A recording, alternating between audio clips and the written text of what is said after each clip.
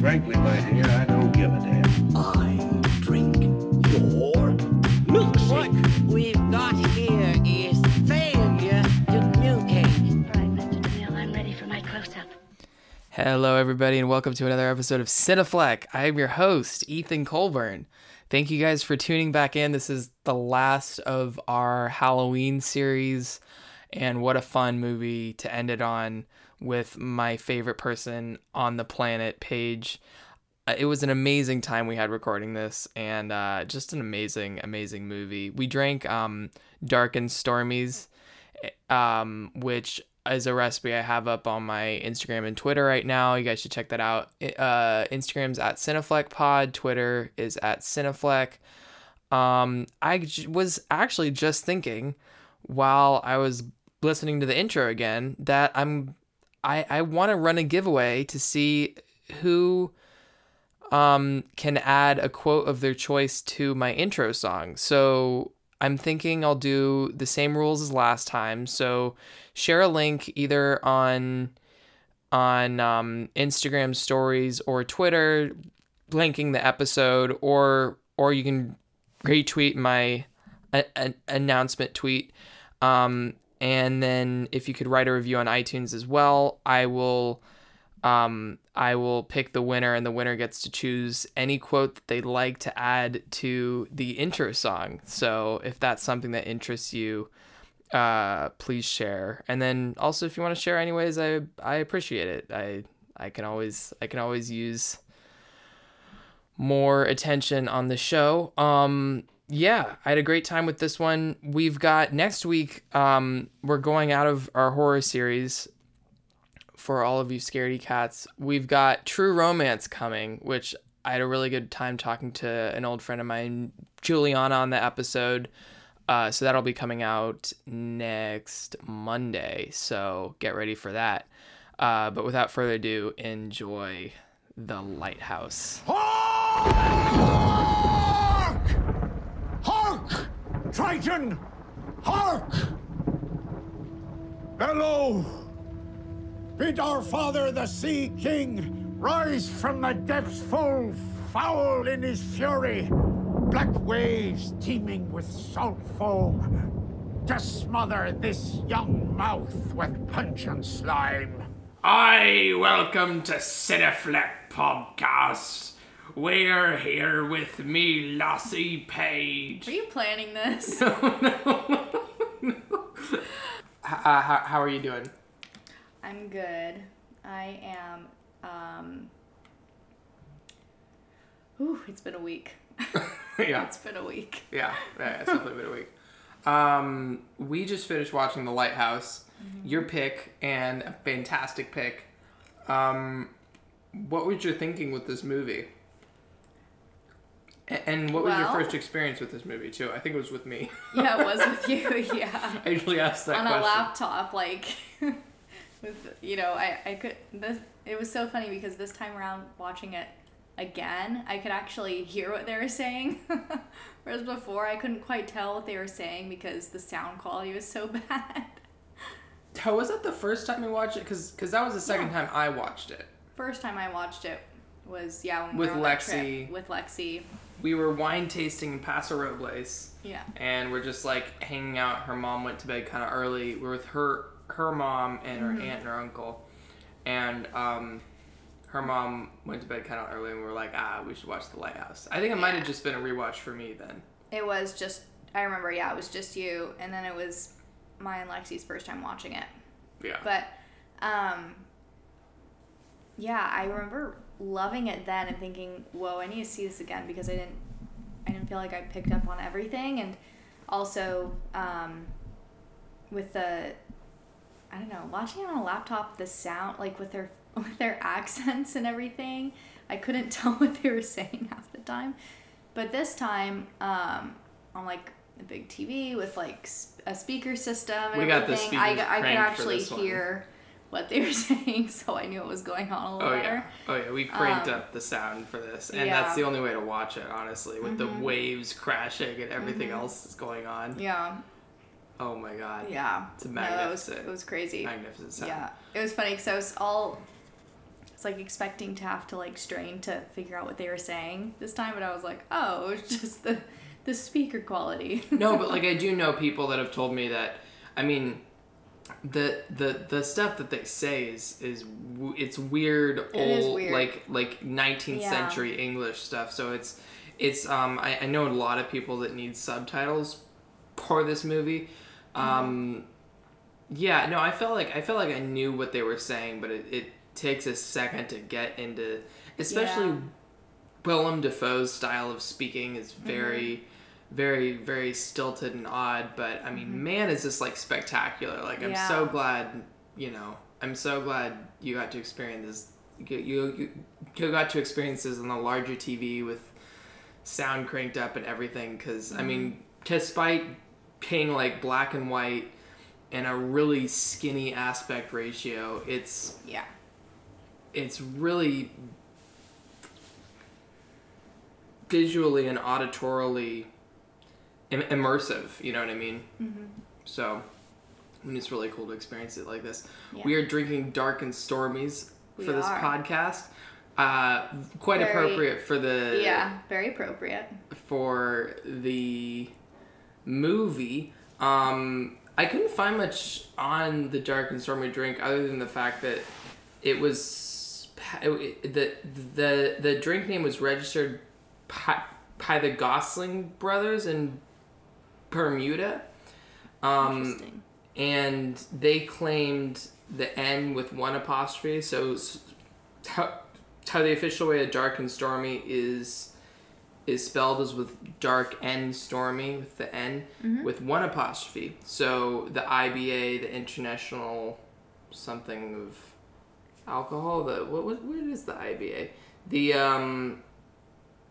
The International Bartenders Association has it with two apostrophes to avoid any litigation risk with the Gosling brothers in Bermuda, which first registered the trademark and are very litigious with people that come after them or use the Dark and Stormy. So you better label. use your two apostrophes. Oh yeah, I'm planning on using my two apostrophes. So you first saw it then. What jumped out at you this time through? Like what really jumps out at you like this watch through? I guess the first thing that I really realized was that the whole film, I mean, the first time I watched it, I wasn't thinking about this because I didn't know where it was going to go. But my second time watching it through, I realized just how few actors there really are. It's just the two of them. But like, when you're first watching a film, you don't know if there are going to be more characters or something. Yeah. But I realized this time, I was like, wow, it really is just the two of them.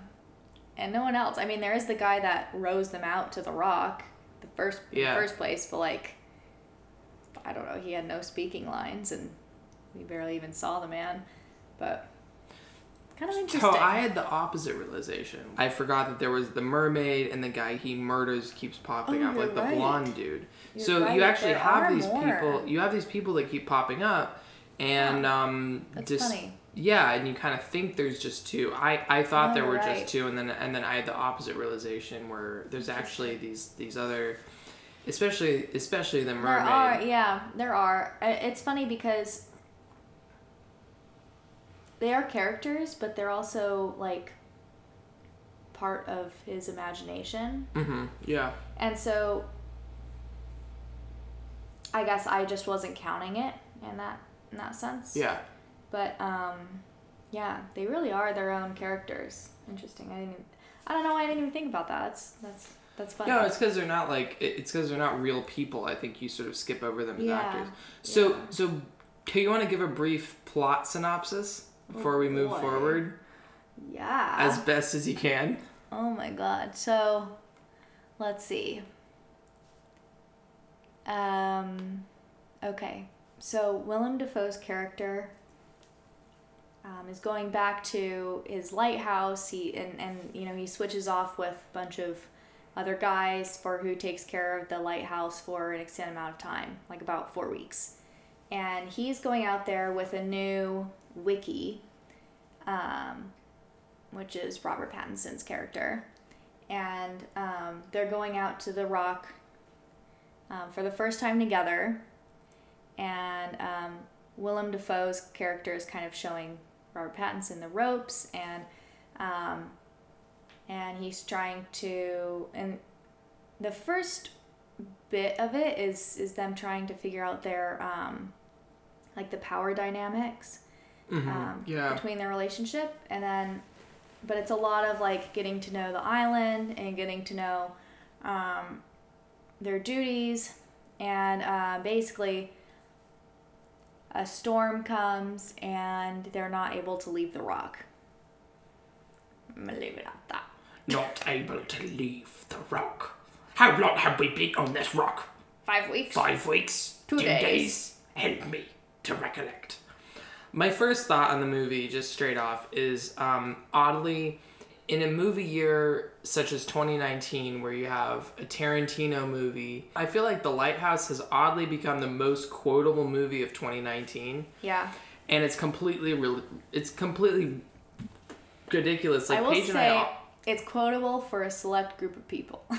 no, but like everywhere I look on the internet, like Really? people are always like, You're fond of me lobster, ain't ye? Or, I feel like I it's, believe there's enchantment in the light. I feel and like there's- for film buffs, it's like quotable for all the film buffs out there. I haven't heard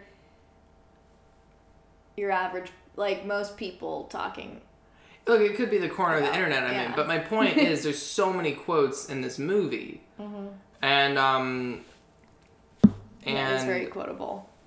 it's I mean there's the whole Hark speech, there's the you're fond of me lobster, there's the what, there's the why just spill your beans. Tell me, what's a timberman got? With being a wiki, all these things. Like there's so many just amazing quotes in this movie, and they're mostly from Willem Dafoe's character. Robert Pattinson doesn't have amazing lines. It kind of seems like he mumbles through his stuff, and Willem Dafoe really shines. Yeah, and I kind of noticed that on the second watch too. Yeah, I felt like, so one of the things I was curious about is did they both use like voice coaches?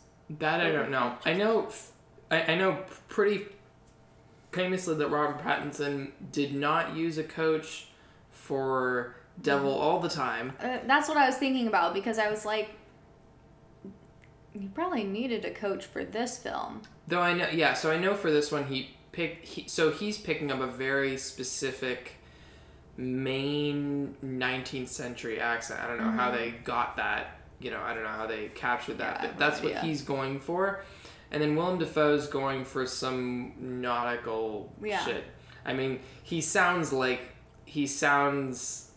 a movie pirate. Yeah, like he's he does. just awesome in this. Yeah, he does. Yeah. And like I know people talk about Pattinson so much, but like Dafoe for me really makes this movie. Yeah, I agree. I mean, both actors were great, but I think Willem Dafoe kind of steals the show a little bit. I think Dafoe kind of steals the show a bit, Yeah. which might be partially his role, but I wanted to ask you about his character, because I think somehow I find myself rooting for him. I don't know if you feel the same way. I don't know if you're sort of rooting for Pattinson, if you're rooting for Dafoe. And my theory for this is that like he shows signs of humanity that Pattinson doesn't, especially in the "you're fond of me lobster, ain't ye?" Like his eyes look like desperate and like desperate hurt for some kind of praise, and in these moments you actually feel sort of sorry for him and you see his humanity, whereas with Pattinson you don't. But I mean, by all means, they're equally crazy. They're equally fiending over the light. But I find myself rooting for Dafoe. I don't know if you feel the same way. Yeah, for me it switches, which I think is what the film wants you to do, is start out with Pattinson and then move to Dafoe. But for me, I felt like both times I watched it, I switched halfway through, and it was right about the time where we realized that Robert Pattinson might be, or his character might be having these might not be lucid. Yeah, delusions. To quote Devil all the time. He is. And yeah, like the moments with the lobster, and I think that's probably what the lying in the dirt, that scene is, that's probably what I was getting at, where just like that scene where he's talking like, oh, you're not fond of me, lobster. Yeah. He's lying in the dirt, and Robert Pattinson's burying him alive, and he's just lying there kind of defeated. Not quite, but right. But you're starting to see it on his face, and he's, I don't know what he was saying, some old sailor's tale or sea tale or something, poem or some something. Old sea curse almost. Yeah, and yeah, you're just like, oh God, just get up, get up. Like you want him to get up out of that shallow grave. Yeah, especially then yeah. I'm really rooting for it. And then I find the tone of this movie super interesting too. Just this idea that it's, to me, I find it fun. Mm-hmm. And I find it fun in a way that I probably shouldn't for a movie this bleak. Like the movie is so bleak and so in this like black and white stormy shitty world, and yet there's something comedic about this, and yeah, I'm not sure what it is. I'm not sure if you have that same if you have that same effect with this movie or if it's just me. I don't know if I feel like it's a... I mean, I see what you mean, but I don't personally feel like it's a, like, kind of comedic. I find it really stressful, personally. Yeah. And actually, like, I felt like... This is one aspect I really wanted to talk about, but I felt like the whole film is very claustrophobic in the sense that, like, the aspect ratio is so tight, and you have, like, you're basically looking at a square, or almost a square the whole time. Yeah. It feels so condensed. And it's funny because you're on this island with them, but, and so it should feel, like, open, like you can see the sea out forever, but in reality you're, like, stuck on this island, you can't get off, and so in that sense it feels claustrophobic. But, and, like, even, like, I guess some of the scenes, like, I mean, obviously they want to get off the rock, and that just exacerbates it, but even going back to that scene where he's lying in the dirt, it's just, everything is just, like, coming in on you. You can't break out of it. Like, you can't get away from all the crap that's going on in the island. It's like, I mean, they're working 24/7. They're not really taking a break, and it's for 4 weeks straight and then some, because they're stuck for longer, the storm. And so it's like they don't really get a break from anything, and in that sense it's very stressful and monotonous, and to me that feels claustrophobic. I don't know. No, so I feel totally. It is a very claustrophobic movie, and like a lot of that is the aspect ratio, like you were saying. I think the aspect ratio is super interesting because it's 1.19 to 1, which you just don't. Yeah. It's not.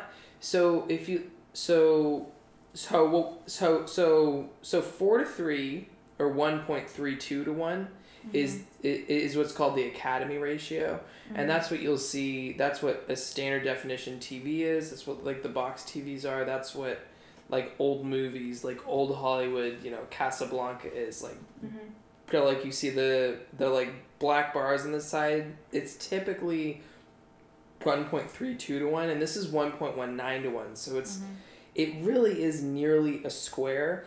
And I think what that does is it not only makes you claustrophobic, but it emphasizes the verticality of the lighthouse. There isn't much that's vertical about the set. It's all very horizontal and flat in the island. I think had they filmed it in a wider aspect ratio, it probably would have emphasized the horizon of the water more, which you just don't focus on. But when it's so skinny, you emphasize the verticality of the lighthouse because it's the only thing that's really vertical in the world, and I think that emphasizes the fact that this movie's all about power.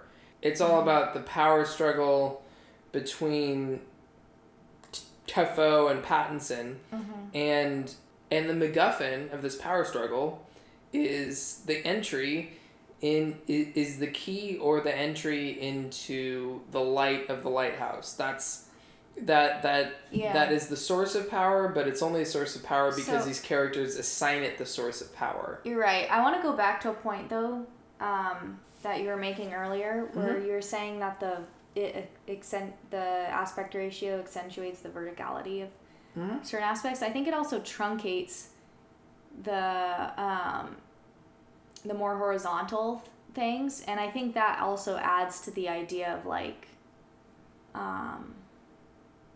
maybe feeling confined, because you're not seeing your surroundings, and you're hyper focused on a specific thing in the frame.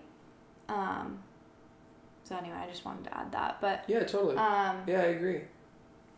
Yeah, and what were you saying? You were just saying. I was talking about the MacGuffin. MacGuffin, yeah, I wanted to bring that up too. That's actually something I was gonna say, like, what's that word for the Maltese Falcon? And that's the MacGuffin, right? That's the MacGuffin. Yeah. It means nothing, really. So for people that don't know, it's a term that Hitchcock coined, where that has to do with an object that doesn't mean anything to us, but it means but to us, it means something for what the character's desires are projected onto it. Yeah. So like a famous example is like the Maltese Falcon in The Maltese Falcon. Everyone's looking for this one statue of the Maltese Falcon. You, as a viewer, don't care about the Maltese Falcon, but you care about how much these characters care about the Maltese Falcon. So a more modern example for people that don't always watch noir pictures from the 40s, like me, I'm trying to think. The first one that came to mind is like The Rabbit's Foot in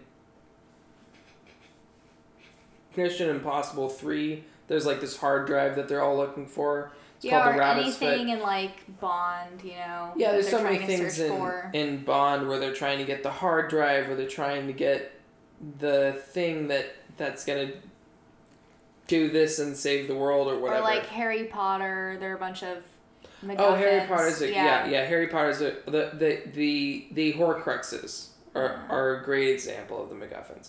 But yeah, so in this movie, the light sort of serves that purpose. But what I think is funny is the power behind the light is never articulated or never explained at all. It's just something that, because Defoe has it and is very exclusive with it, Pattinson wants it, and that's the only reason for it. Because otherwise it doesn't internally possess any power, unlike the other MacGuffins that we were talking about. Yeah, no, you're right. I think the funny thing though is that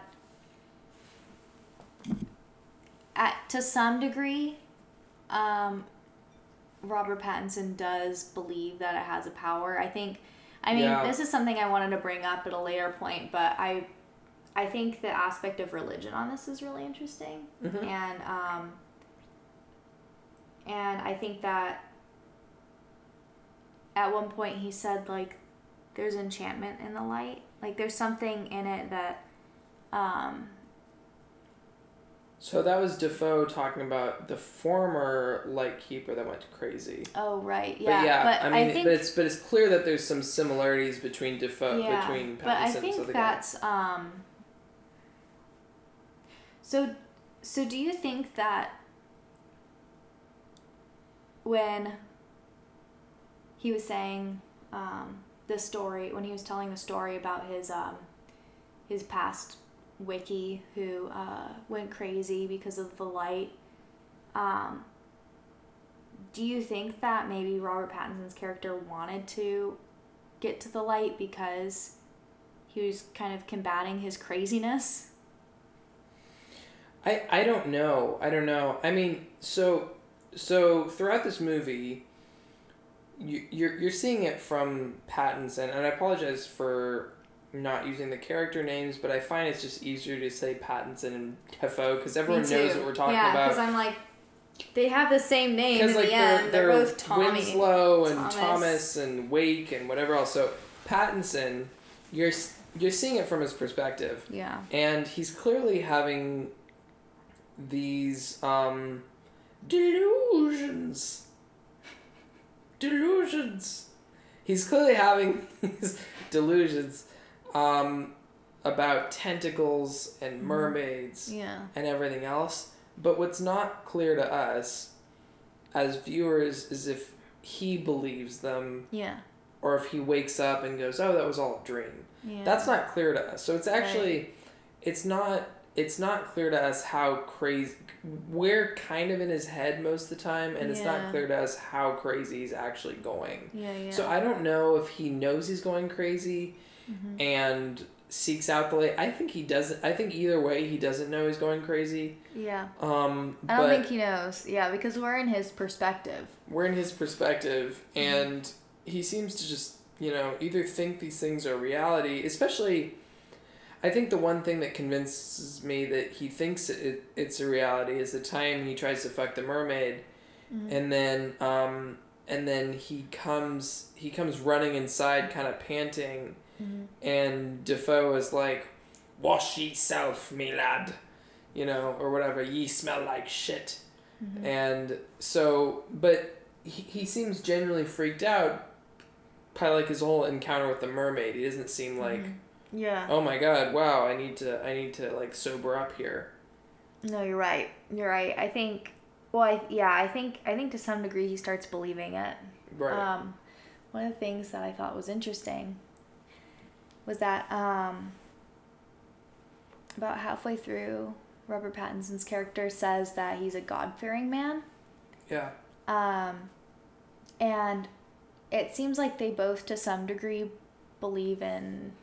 Either like, I don't know, they're either superstitious or.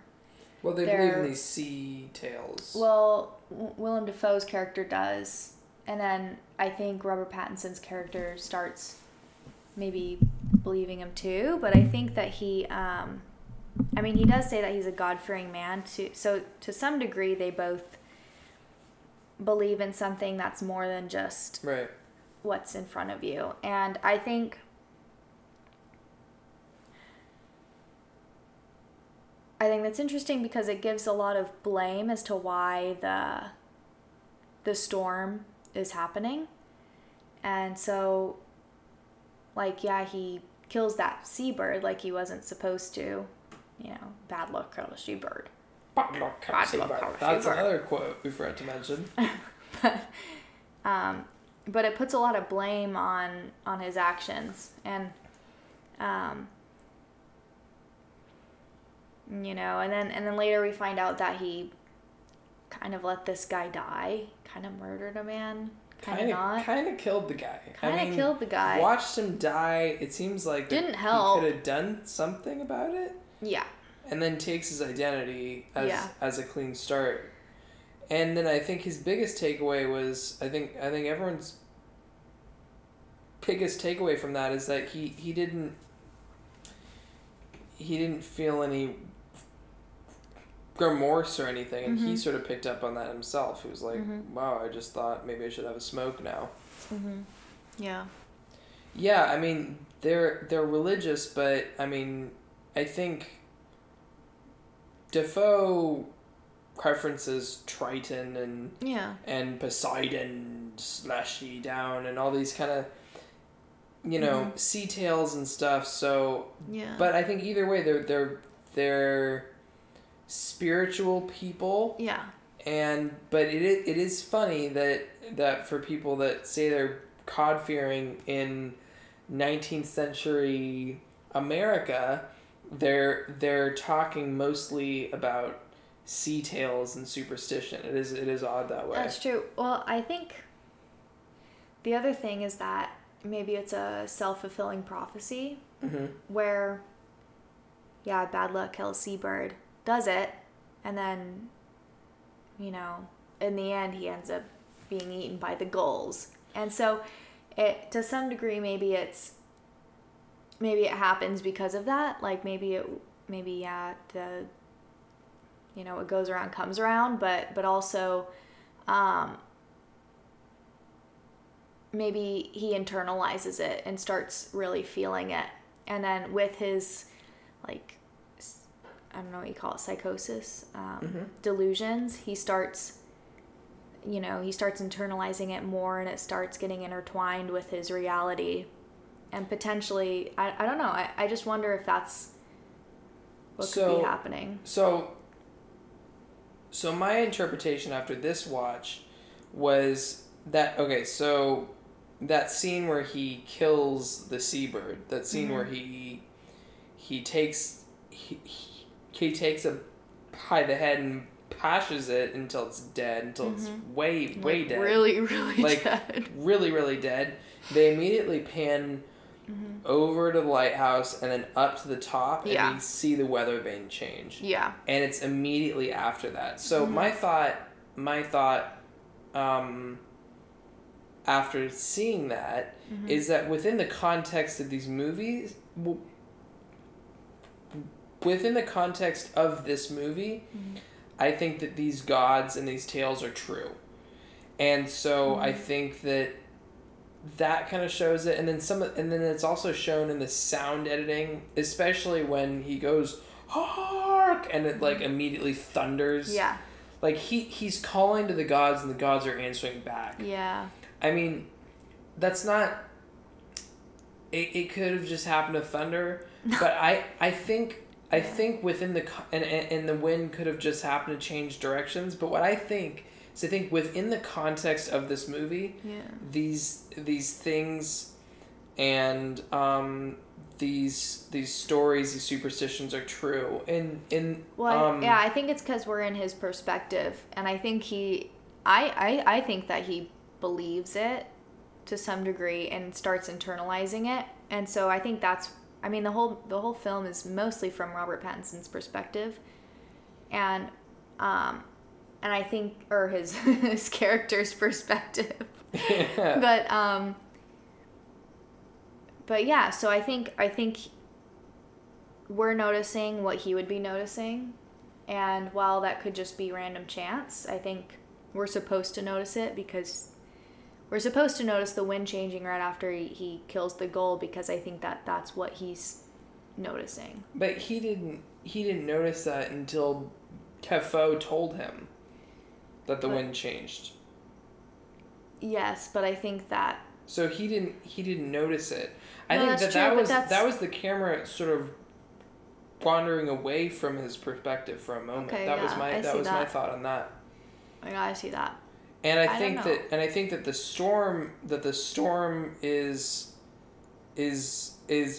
definitely real. I mean you can talk about the mermaids and everything else, but the storm is for sure real. So I think. Interesting. I think that that again, in the world of this movie, that these things are actually happening. The point that I wanted to bring up was Robert Eggers' last movie prior to this was The Witch. Yeah. Prior to this, which is set in like puritanical colonies, where this family is banished outside their settlement. And then they lose their baby super early on in the movie. Yeah. I watched the first half with you, I think. Yeah, and there's I mean, basically, there's witchcraft inside the story, and the witchcraft is real in the realm of the story. Yeah. So I guess my point is, it doesn't seem too out of place that these stories and superstitions might be real within the confines of the story. Okay. But anyways, we should move on from this topic. Yeah. What was your favorite scene in this movie? I mean, I don't know what my exact favorite is because I haven't really thought about it too much. But one of my favorites is the one where they're both upstairs in the kind of loft bedroom area, and they're talking about. Well, we start to see Robert Pattinson's character go a little, like, off the rails after drinking, and then, Willem Dafoe's character is like, you're not fond of me, lobster. Yeah. But they, it's one of the first times where we really see some other emotions from Willem Dafoe's character than just, trying to stand his ground and be have more power than the wiki. But and so we see him a little more vulnerable, and I think it starts to bring another perspective into the story. I think it's interesting. Yeah, totally. And then that is definitely my favorite scene. And then I think the cool thing about that scene, there's a couple real turning points in this movie, and I think there's like 3 or 4 that are just major turning points. I think the killing the goal. Mm-hmm. There's the Hark speech, which is like basically him saying like, "Damn you to hell! Like, I hope the waves wash you away, and I hope all the animals eat your guts until you exist no more." Mm-hmm. And then Pattinson the next morning almost kills him, except he wakes up. Yeah. That's how much they hate each other. Yeah. And then obviously there's the there's the power dynamic shifting. Mm-hmm. It shifts a few times at the end of the movie, but there's the power dynamic shifting at the end of the movie. But I think those are the 3 main points. But there's something about that specific shift. It's not so much of a shift in power dynamic, but it's Dafoe kind of expressing his true power. I mean, he's so spectacular in that scene, and he's so like apparently that whole speech that he did was a single take. That was one take, and that was take 1, and that was take 1. I think so, and he did it all in a single take. That whole amazing speech that he gives about Poseidon and wash ye away till Winslow exists no more and all that. It was all one. That was all one single take. Yeah. I mean, it's. Don't you wish that you could just like every once in a while when you're really mad at someone, you just want to like, go off and like say all the things. It's like that thing where you're always like, damn it, I should have said that in that situation. But I feel like he never experiences that. Because he just has this flow of creative lines. Yeah, in that moment character. He said exactly what he wanted to say. Exactly what he wanted to say. And it's true. Yeah. Although I don't envy the outcome, I envy that ability to just let the words flow out like that. Yeah, it's kind of cool. I can sometimes freeze up and say, oh, did you like the dinner I made? And they're like, well, I didn't care for it. And then I just kind of slink off instead of damning someone to Poseidon's hell and drowning in the ocean for all of eternity. I need to work on doing that. You really work on that. Work on doing that for next time. But no, that would definitely be my favorite scene. Then I think my next favorite scene in this movie would be I love how immediately after that you get Robert Pattinson just hating him and almost stabbing him. And then it cuts pretty quickly to them at night getting totally drunk and dancing together again.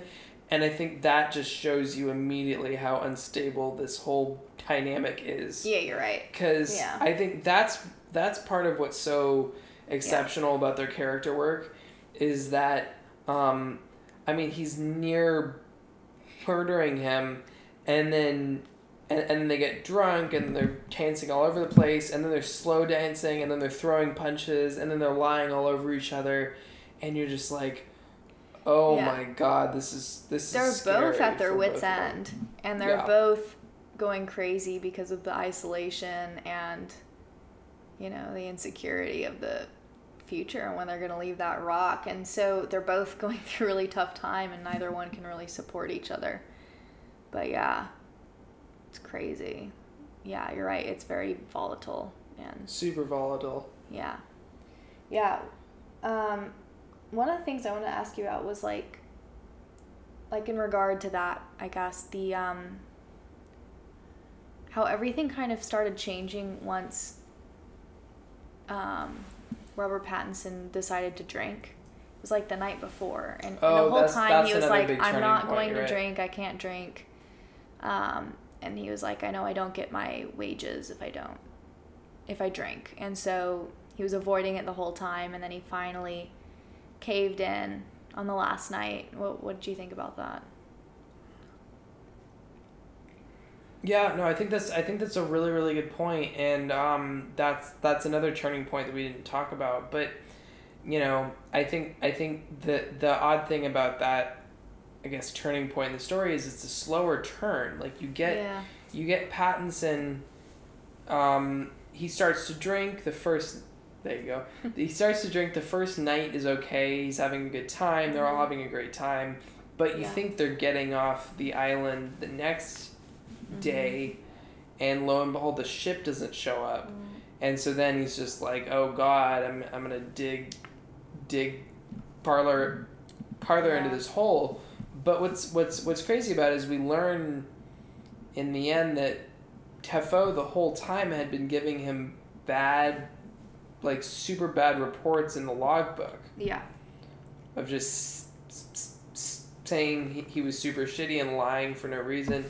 And to be fair to Pattinson's character, he was volatile, but he did the work that he needed to do. He was scrubbing shit and cleaning. But a lot of the things were drunk on the job, and he was drunk on the job quite a bit. But all the waking up late and not showing up to work and not doing his duties. The drunk on the job, that was all encouraged by. No, you're right. Defoe's character, yeah. so you can't really blame. That's true. I think that they were both potentially. It seemed like they were both going through some issues with the isolation, but just a couple, just a little bit, but I think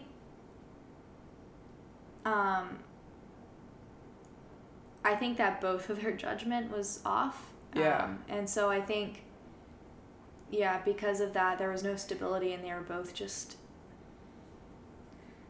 volatile with each other. But I think the other thing, though, with the alcohol is that it was like, I don't know, moonshine or something, and then towards the end, they were making their own alcohol with the, kerosene or God knows what. I think the initial alcohol was probably shipped in. It looked like some sort of rum or some sort of whiskey or something. Yeah, but then they were getting into the alcohol that was buried, and then the rations, and then they were getting into the making their own stuff out of the fluid for the lamp.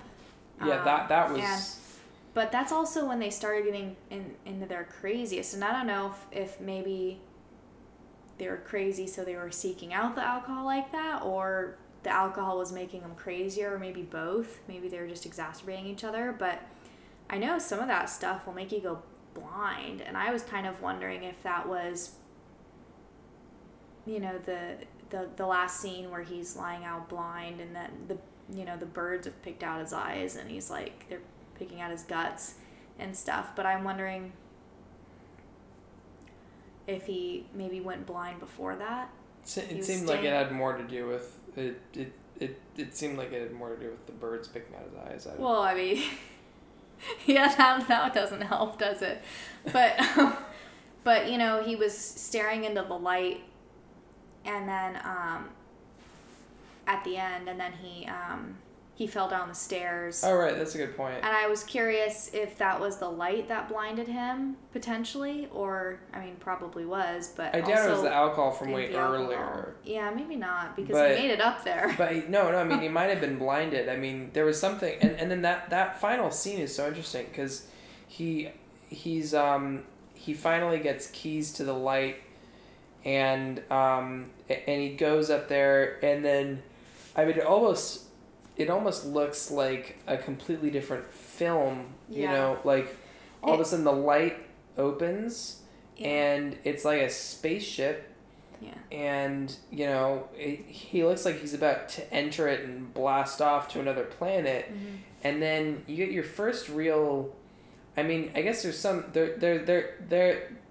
are a lot of special effect shots with like the tentacles and stuff, Yeah. but you get your first kind of like auditory distortion where his scream sounds all weird and stuff, and it just it feels like the movie is going a bit crazy with him, and then all of a sudden he falls down the stairs. He might have been blinded by that. I mean, to be that close to a bright light like that, I mean, that probably could mess with your eyes. I don't know. Yeah. I mean, he wasn't... So the thing I'm wondering, just kind of morbid, but at the end he wasn't dead yet. He was dying. And, I mean, do you think maybe he broke his back from that, like, fall down the stairs, or he was blind so he couldn't navigate the island or something? Like, why would he just end up lying there?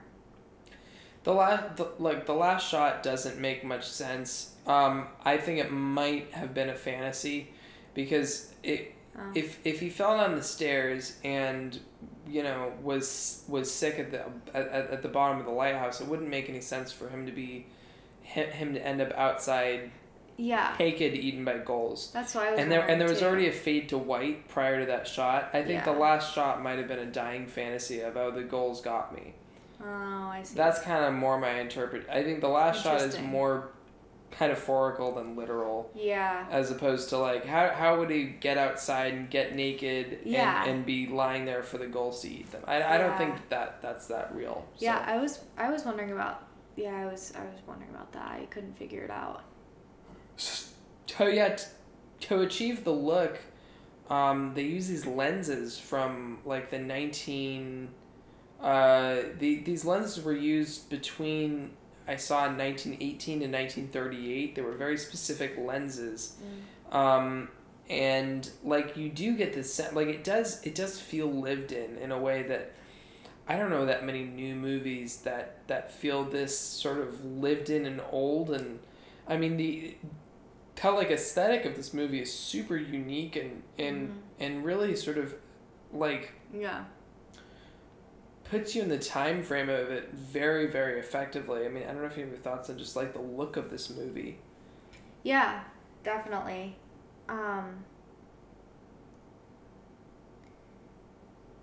Yeah. I mean, I think one of the major things that you get from a black and white film is the play on light Right. and shadows. Totally. And I think that that may be one of the reasons why they chose to do black and white. Also, the colors of a lighthouse are probably white, gray, brown, and you just get the same colors throughout probably every shot. And there's not a ton you can do. It's very interesting with the colors, but you can do a lot with light. With a lighthouse, obviously. And I think, potentially the use of black and white in this film accentuates maybe the power of the lighthouse, Yeah, no, I think that's a really, really good point. I mean, if you're only getting black and white and shades of gray, then when you see that white light, I mean, it's much more captivating, especially when you're thinking about how the world is so black and bleak for them. I mean, they get these, like, if you look at their living room and stuff, it's lit by these kerosene lamps. Yeah. And occasionally you get this kind of, like, dark gray sky, but you just don't, like, I don't think the sun ever shines through clearly in this film. Yeah, no, it's definitely true. I definitely think that has something to do with it. And that, I think the second to last scene, he's kind of consumed by the light. Yeah. Like, they let the light kind of overexpose almost his face, and I mean, that's, I don't know. I think it was kind of a cool way to go about it, because it's like he's consumed with the light, and he's up there, and he finally reached it, and now he's laughing, and he's throwing his head back, and his face is just bright white, and you can see, like, the black and the white in his face, but there's no depth or gray left. It's just consumed. Yeah, totally. Yeah. So Defoe and Pattinson, like, did not speak much during the shooting of this movie. Apparently the shooting of this movie was not fun, and I don't know if you can see why. Like, the shot of him walking into the ocean, and he actually walked into the ocean in, like, you know, in like freezing Nova Scotia when it was freezing. Yeah.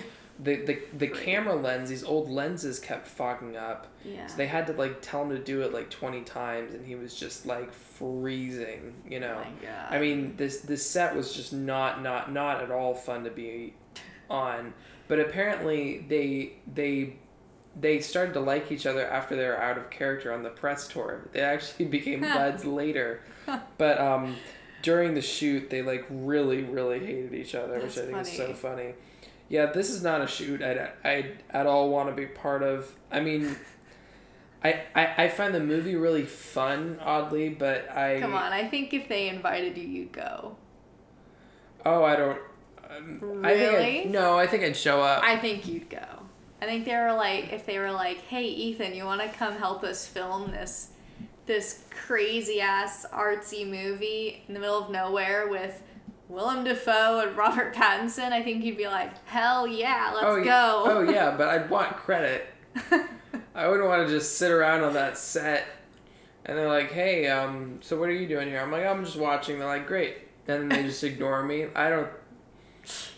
Yeah, maybe I'd want to be there. I don't know. I think you'd want to be there. So I think I told you this, but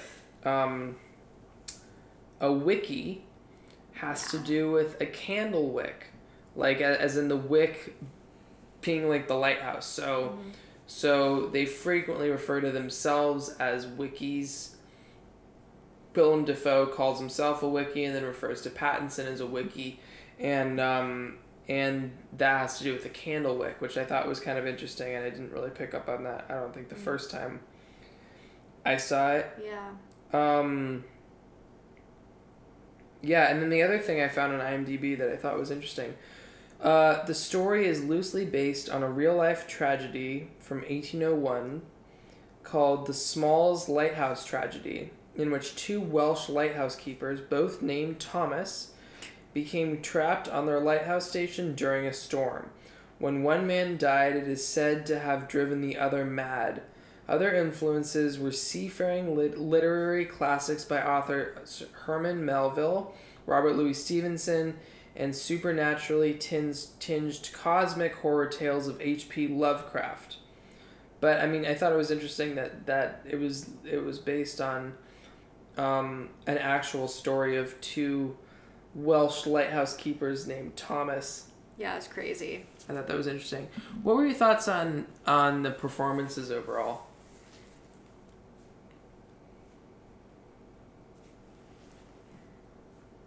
Yeah, I mean, you said it earlier. I thought Willem Dafoe's performance was amazing, and when he said that he did that scene where he's talking about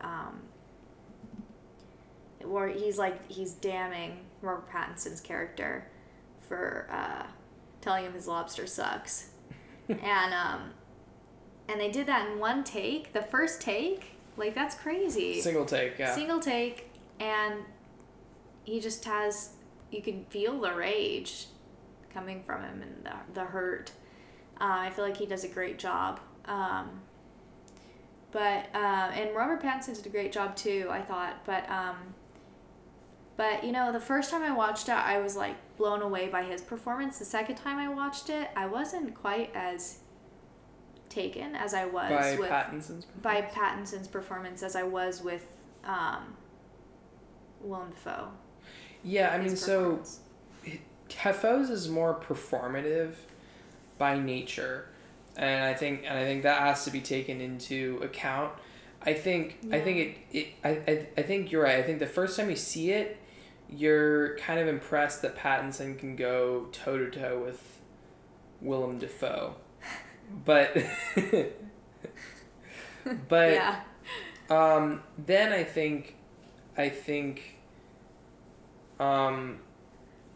looking after that, you're just sort of, I mean, I think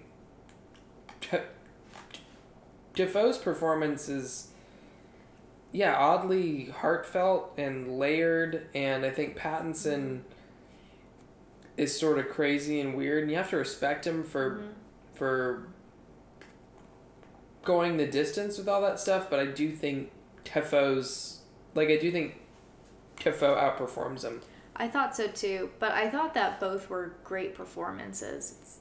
It's hard to compare them too when there's only two actors. I think in some way that makes it easier, but well, yeah, no, I mean, yeah. Another thought is I think this movie is just a huge win for A24. Mm-hmm. I mean, like, we are so lucky we live in a world where A24 is producing this weird indie creative. I don't know who else would produce this shit. That like the stuff that they're doing, they've come to define like American independent cinema in the latter half of the 2010s. I mean, it's just it's crazy the stuff that they've produced, and the fact that they're just like, oh yeah, you want to shoot a black and white. That's funny. That's my ringtone. It's the Law and Order tone, but it's my ringtone. They're like, oh, you want to shoot like a black and white movie about two men going crazy on the lighthouse? Yeah, sure. Like, the fact that they were willing to like greenlight a production like this is so impressive, and yeah, it's really a testament to that studio. Yeah, I agree. I mean, now anytime I see a movie linked to A24, I'm just like, oh yeah, I'm gonna watch that. I know I'm gonna like it to some degree. I can just expect it now. But yeah, I wanted to point out one thing that I feel like probably gets back to A24 is that you don't have. This could have been a very different movie if you were just telling the story of two men that go crazy. This could have been done very differently, and I think that the way they executed this was amazing. Like you said, black and white, and that tiny ass aspect ratio, and you know, like the scenes that like, what'd you call them, the turning scenes, the scenes that were the turning points throughout the film, they're very poignant, and they depict a lot of they really get in the head of the crazy. They get in the head of the person experiencing the cabin fever, and they do it. I don't know. I just think it could have been done very differently, and this was done very, very well. No, it's true. It's true. It's true, and it's a testament. It's a testament to the director, and it's a testament to the studio for giving him final cut here. I do want to point out. So Robert Eggers is currently shooting a new movie. Mm-hmm. It is set in Iceland in the 10th century, and it is a Viking revenge saga. Oh my god, amazing. And we know nothing else, but I want to read you the cast here. Okay, you ready? Yeah. We've got Anya Taylor-Joy, who you will recognize the face of. Yeah. Recognize her? She's She was fun. in Emma and The Witch and a bunch of stuff. Yeah. You got Alexander Skarsgård. Ah. Which makes sense because he's Nordic and shit. Yeah. You've got Nicole Kidman. Interesting. You've got Ethan Hawke. Whoa. And Willem Dafoe returning. Yes. And it's quite you've the got combination. Ralph Ineson, who was also in The Witch. And Bjork, who is from Iceland, is in this cast as well. What a combination of people. Just a great cast. I'm so pumped to see this. Yeah, I don't know if this guy seems to just the bleakest time in our history, and God, I'm just so excited for that. Yeah, one thing I wanted to bring up was that I thought it was interesting how they spent the first third of the movie really defining the power dynamics and kind of setting it up. They spent a lot of time on the setup of how things are, who does what, and for what reasons. And I think that's crucial. It's kind of, I feel like the first third of the movie is kind of hard to watch. It's kind of hard to get through for me anyway. Like it feels kind of longer, and you know, there's not a ton going on besides this, you know, fight against who does what and who has control over who. But I think it's crucial for the rest of the film and how it turns throughout the second half. And I mean, it gets to the point where the guy who had power at the beginning is, you know, barking like a dog. Yeah, no, it's true. The first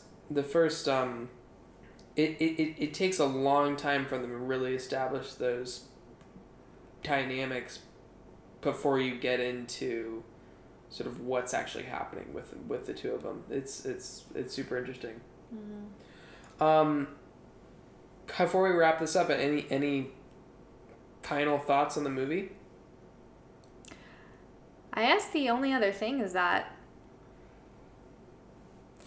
I feel like, given the times, it kind of reminds me a little bit of like COVID and quarantine and feeling cooped up, you know, not necessarily to that degree, but like, I was thinking the same thing. I know people who've like gone crazy with the people they live with, and I was thinking the same thing. It's a classic like going crazy with the people you live with movie. Yeah, totally. Yeah, totally. It feels really real. Right? Very quarantine appropriate. Very for quarantine sure. appropriate. Paige, any quote you want to send us off with here? Bad luck, kill a seabird. I can't say it right. Bad luck, kill a seabird. Thank you for coming back on, Paige. This has been awesome. What? What? What? What? What? What? What? What? What? What? What? What? What?